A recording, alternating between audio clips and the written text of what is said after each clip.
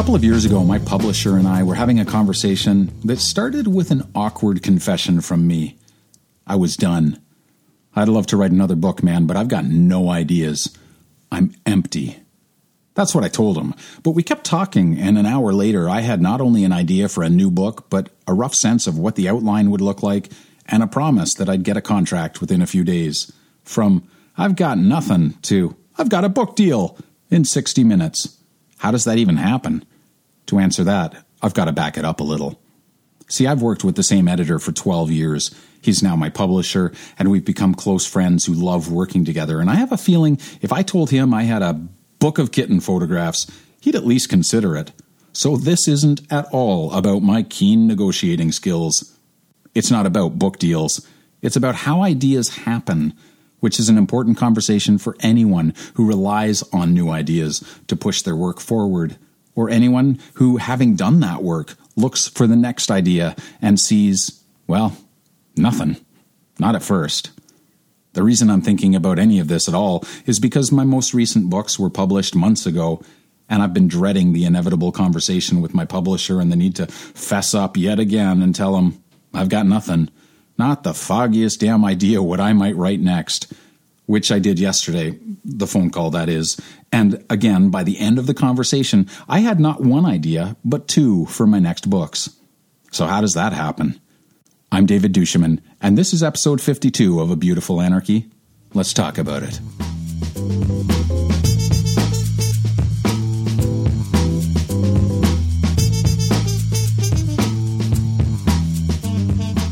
Looking back on all the many words I have written over the last 12 years in particular, but even before that as a blogger and comedian, you would think the very last thing I have to worry about is running out. Words are easy. I can find more than enough words. It's ideas that are hard, not just for writing, but my photography, my business, this podcast. Ideas that get me excited, that feel right, those are much scarcer for me. And every time I finish a project, I fear I've hit the end and everything is just going to implode. And yet it never does. Why? Because my mind, like yours, is never empty. It feels empty in the same way you can look in the fridge and see hundreds of individual ingredients and still close the door, turn around, and complain to no one in particular, there's nothing to eat in this house. But there's plenty in there. You could make a 10-course meal if you pulled everything out and looked at what you actually had.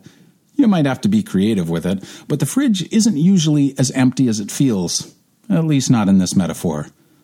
When I look into the fridge and complain that there's nothing in there, I'm looking for the wrong thing and looking in the wrong place. Unless your idea of nutrition is a stack of TV dinners, you're not going to find a completed meal in the fridge most of the time. The fridge is where you find the ingredients. Similarly, when I look into the caverns of my mind for that next big idea, just sitting there ready for me, all figured out and waiting to be executed, I'm looking for the wrong thing in the wrong place. Most of the time, my mind is full, not of ready ideas, but component pieces. It's full of weird individual thoughts and things I've been obsessing about, partial ideas that don't suggest more complete ideas any more than all those weird ingredients don't immediately suggest a full meal. But it's almost never empty, which partially explains how I can start a conversation confessing I've run out of ideas and have nothing left, and finish that same conversation with a really great idea, or one that feels like it might just have legs. The conversation is where the seemingly unrelated and unimportant component ideas come together. In this case, the conversation was with my publisher, but as often as not, it's with my wife or my business manager, other friends in other creative fields, and sometimes they're with myself. Conversations allow me to talk through what I've got. They allow me to open the fridge and let someone else make some suggestions I might never have thought of. And this is where the metaphor gets a little thin. Conversations can introduce new ingredients. Most people we talk to don't carry around a much-needed can of garbanzo beans in their pocket, but everyone we talk to has a head full of ideas, experiences, and perspectives. Conversations make those ideas available to us. They reveal possibilities. Every creative effort, everything we make comes from an idea. The more we combine those ideas, the greater the chance one of them is going to intrigue us, spark something, and take us off in a new direction. For people who trade in words, these conversations are often the usual kind, just two people talking, exchanging thoughts, responding to the ideas of the other with ideas of their own, building on and rearranging those ideas. For musicians, that conversation might happen musically while jamming together and riffing off each other. I don't know what the collaborative equivalent is in the medium with which you work, but it's there. Conversations are about minds being exposed to other minds, not passively, but actively, and allowing that exposure to rearrange the stuff on our mental shelves, the ingredients to which we've become accustomed and blind. Have you ever moved things around in the pantry or the fridge only to say, "Hey, look at this. I had no idea we had this." It's the same thing. We benefit from the disruption, from what happens as we talk freely and find ourselves saying things we didn't know we knew or had completely forgotten were in there. As a sidebar, this is why it's so important to keep a notebook of all those little ideas you're so sure you're never going to forget. Because once they get into that fridge in your mind, sure, they'll keep a while, but before you know it, they'll get shuffled to the back beside that weird jar of pickled eggs, and I'm pretty sure they've been in there since the 1980s. It's also why we need to act on our ideas and not save them for a rainy day. Unlike the pickled eggs, ideas don't keep forever, and by the time you find them again way in the back there, the best before date might be long past. Have you ever sat down to think really hard, trying with all your effort to come up with a great idea? The pressure almost guarantees it's not going to happen. It's too conscious. You're looking in the fridge for an omelet, and it's not there. But the eggs are, the asparagus, the cheese. When we're too analytical, too specific about what we're looking for, specifically, of course, our next great idea, we're censoring ideas as good or bad before we even give them a chance. But conversations can remove that pressure and give us a more playful context in which to mix those more elemental ideas, the ingredients, so to speak, and allow them to find new combinations. Conversations are where all those ingredients get thrown in the pan. This exposure to other minds is why I've always preferred not to be the smartest person in the room. Luckily for me, that pursuit has never been a particular challenge. It's why finding friends that think differently and about different things is so important. They carry with them different ingredients. They have different ideas about combining those ingredients. It's also why I love teaching. Students ask great questions, and these force me to look at things differently, have different conversations, and explain things in new ways. Maybe look a little more carefully at what's in the fridge. Where do you get your ideas? Is a common question. The real answer is most of us keep a brain full of partial ideas gathered from all over the place, and they get bashed around in the course of normal life, and sometimes something amazing results. An epiphany, hooray! But most of the time, it takes a catalyst, a context in which we are forced to dig through all those idea pieces and see what fits together. Conversations do this, so long as they're conversations in which we're talking about those ideas. Gossip, small talk, and observations about the weather probably don't count. Talking to others, especially those with different stories than ours, different areas of expertise and ways of thinking, is just one kind of conversation. But so is doing your work, which feels a little like a conversation in which we're talking to or with ourselves. You might also look at it as a conversation with the muse. I usually don't write to express an idea I've already figured out. I write and rewrite to find those ideas and figure them out. My writing is a kind of conversation. My photography, too.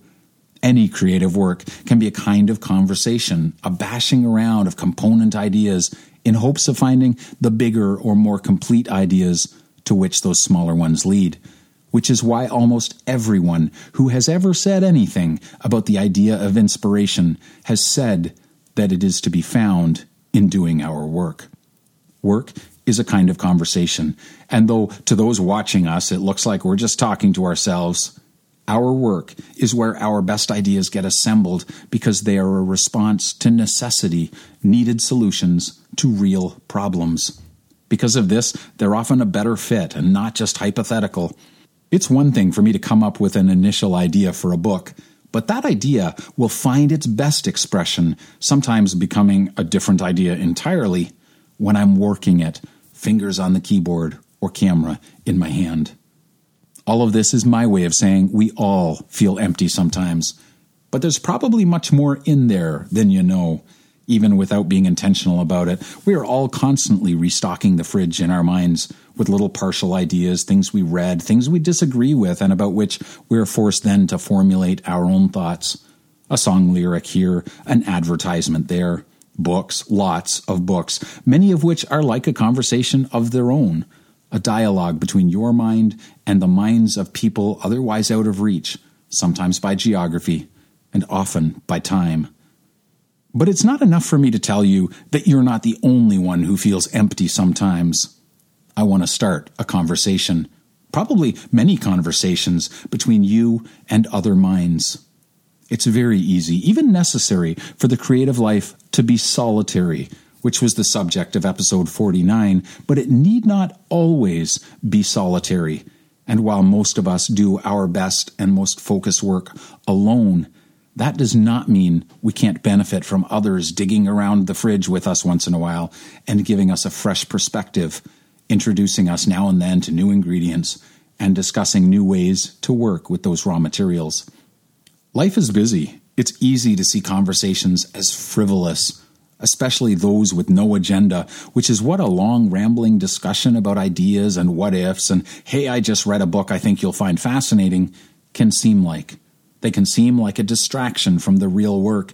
But if they introduce us to new ideas, if they help us see things from new perspectives or introduce new challenges and pull up ideas from the depths, as they so frequently do for me, then they become something worth seeking and scheduling and making a priority.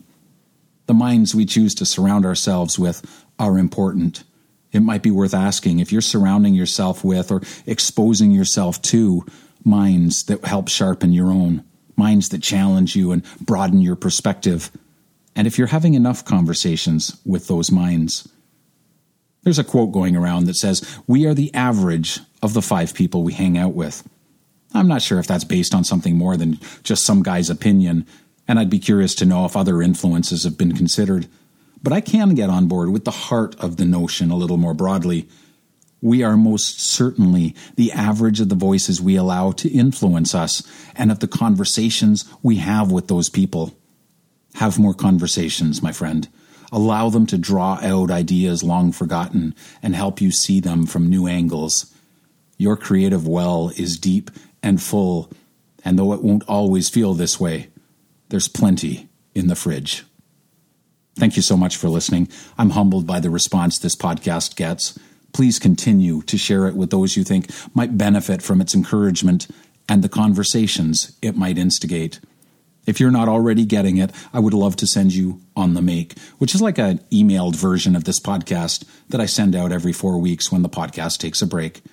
Just go to startuglybook.com, scroll to the bottom, and tell me where to send it. And if this or any episode lights a spark for you and you want to get in touch with me, you can email me anytime at talkback@abeautifulanarchy.com. Thanks so much for joining me. We'll talk soon. In the meantime, go make something beautiful.